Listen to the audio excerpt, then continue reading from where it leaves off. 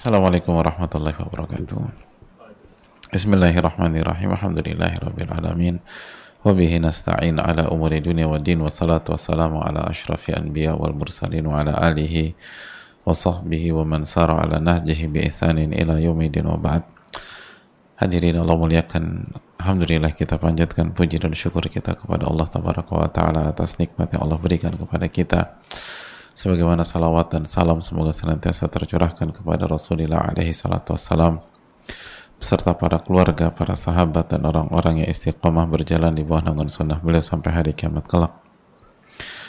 Hadirin Allah muliakan, di bulan Ramadhan yang tidak lain tidak bukan adalah bulan Al-Quranul Karim, salah satu amalan dan salah satu hal yang hendaknya kita fokuskan adalah kembali kepada Al-Quranul Karim, baik membaca maupun mentadaburi, mengamalkan dan mendakwahkan.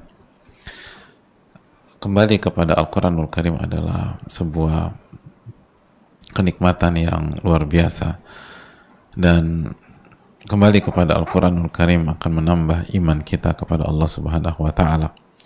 Ulama kita mengatakan a'zamul ulum wa ashrafuha wa a'laha wa anfa'uhum li salahil qalbi al-ilmu billah, bahwa ilmu yang paling mulia, ilmu yang paling agung, ilmu yang paling tinggi, dan ilmu yang paling bermanfaat untuk kebersihan hati kita adalah ilmu tentang Allah Subhanahu wa Ta'ala.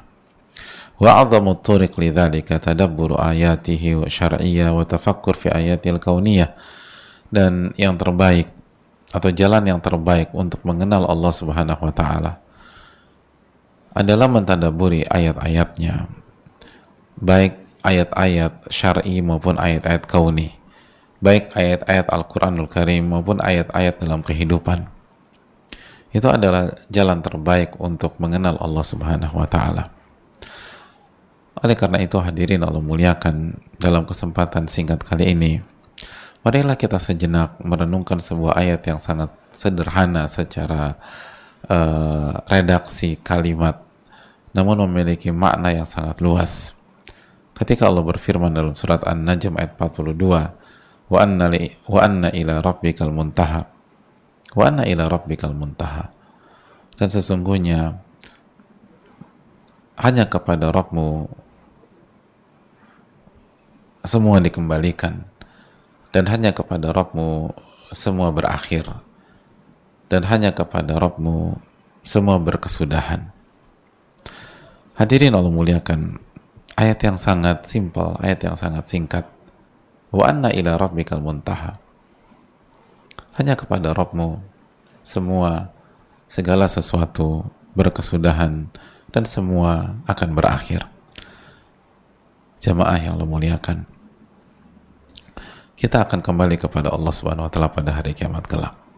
Kita semua, kita, orang-orang yang kita cintai, orang-orang terdekat kita, orang tua kita, pasangan kita, anak kita, saudara-saudara kita, semua akan kembali kepada Allah Subhanahu wa Ta'ala. Dan semuanya, semua akan dibangkitkan. Dan wa ilallahil muntaha fi kulli hal. Dan bukan hanya tentang hari kiamat, bahwa segala kondisi itu berpulangnya kepada Allah Subhanahu wa Ta'ala, berkesudahannya kembali kepada Allah Subhanahu wa Ta'ala.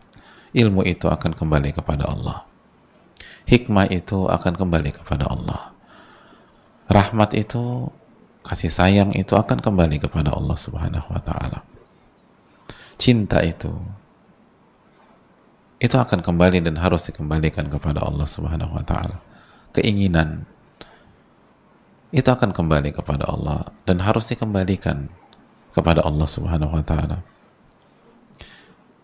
Oleh karena itu ulama kita mengatakan anna kulla muradin illam yurad li ajrihi wa yattasilu bihi fahuwa mutmahillun munqati'.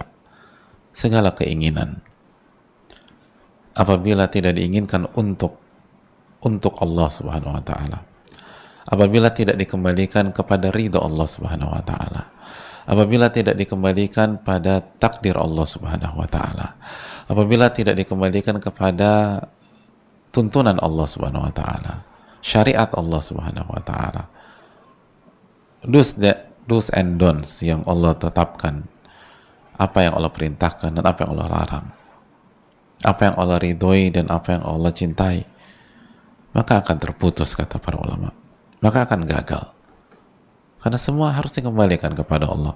Wa anna ila rabbikal muntaha wa laysal muntaha illa ila alladhi intahat ilaihil umuru kulluha. Dan yang namanya al-muntaha, kata para ulama, mengandung konsekuensi, semuanya harus dikembalikan kepadanya, semua harus kembali kepadanya. Apa yang Allah ridhoi, apa yang Allah cintai, apa yang Allah perintahkan, apa yang Allah larang, semuanya itu harus dikembalikan kepadanya subhanahu wa ta'ala. Sebelum di hari kiamat nanti kita pasti jelas akan kembali kepada Allah subhanahu wa ta'ala.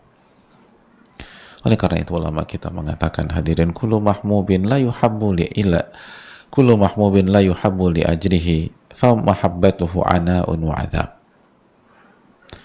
Kullu mahmud la yuhabbu li ajrihi, sesuatu yang dicintai,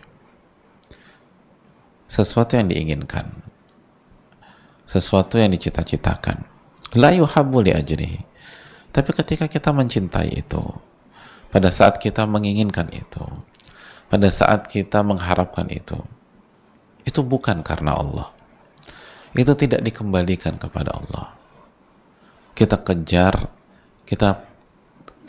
tanpa mempedulikan apakah Allah ridho sama kita, apakah Allah ridho pada keinginan kita itu.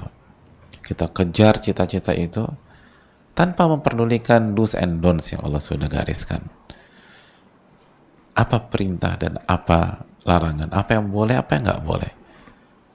Kita kejar itu hanya karena itu sesuai dengan hawa nafsu kita. Kita kejar itu hanya karena itu sesuai dengan ambisi kita.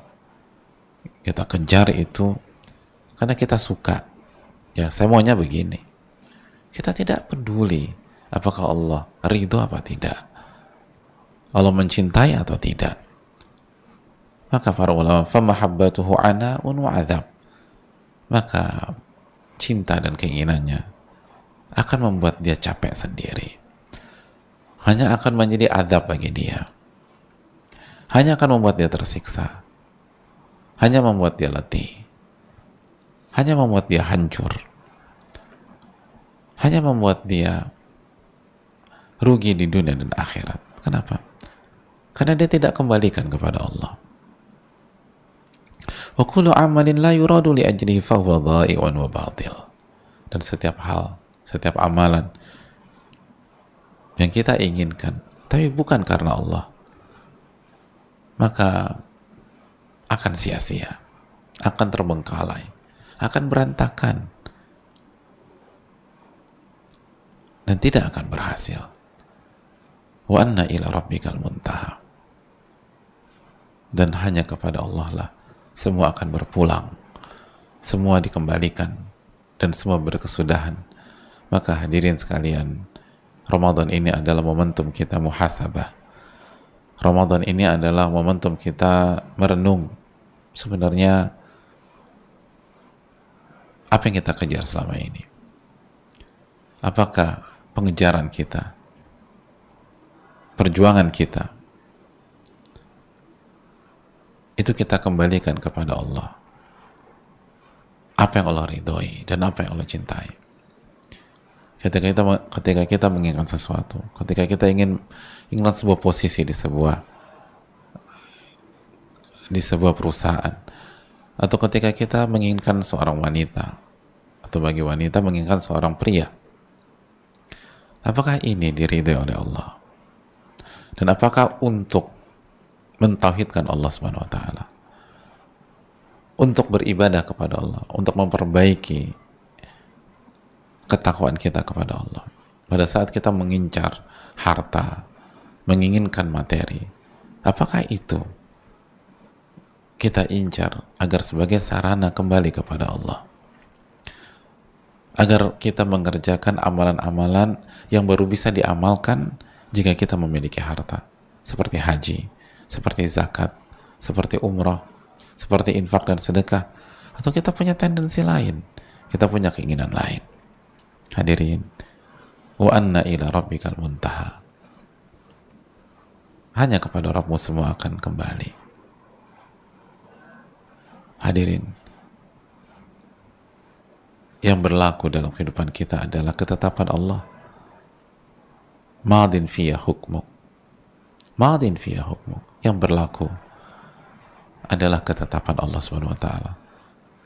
Sengotot apapun kita memaksa nggak akan bisa, hadirin. Sebagaimana sehebat apapun upaya manusia untuk memperlambat kematiannya, nggak akan berhasil. Bukankah semua seperti kematian? Yang menentukan adalah Allah Tabaraka wa Ta'ala. Nggak akan bisa. Secanggih apapun, sehebat apapun pola hidup sehat kita, Anda nggak bisa lari dari kematian Anda. Dan begitu juga dengan hal-hal lain. Karena semua hal itu semua dikembalikan kepada ketetapan, keriduan, dan kecintaan Allah Tabaraka wa Ta'ala. Semoga bermanfaat dan semoga Allah memberikan taufik kepada kita, dan semoga Allah terima amal ibadah kita dan puasa kita pada hari ini. Wassallallahu wasallam ala nabiyina Muhammad subhanakallahumma wa bihamdika la ilaha illa anta astaghfiruka wa atubu ilaik. Assalamualaikum warahmatullahi wabarakatuh.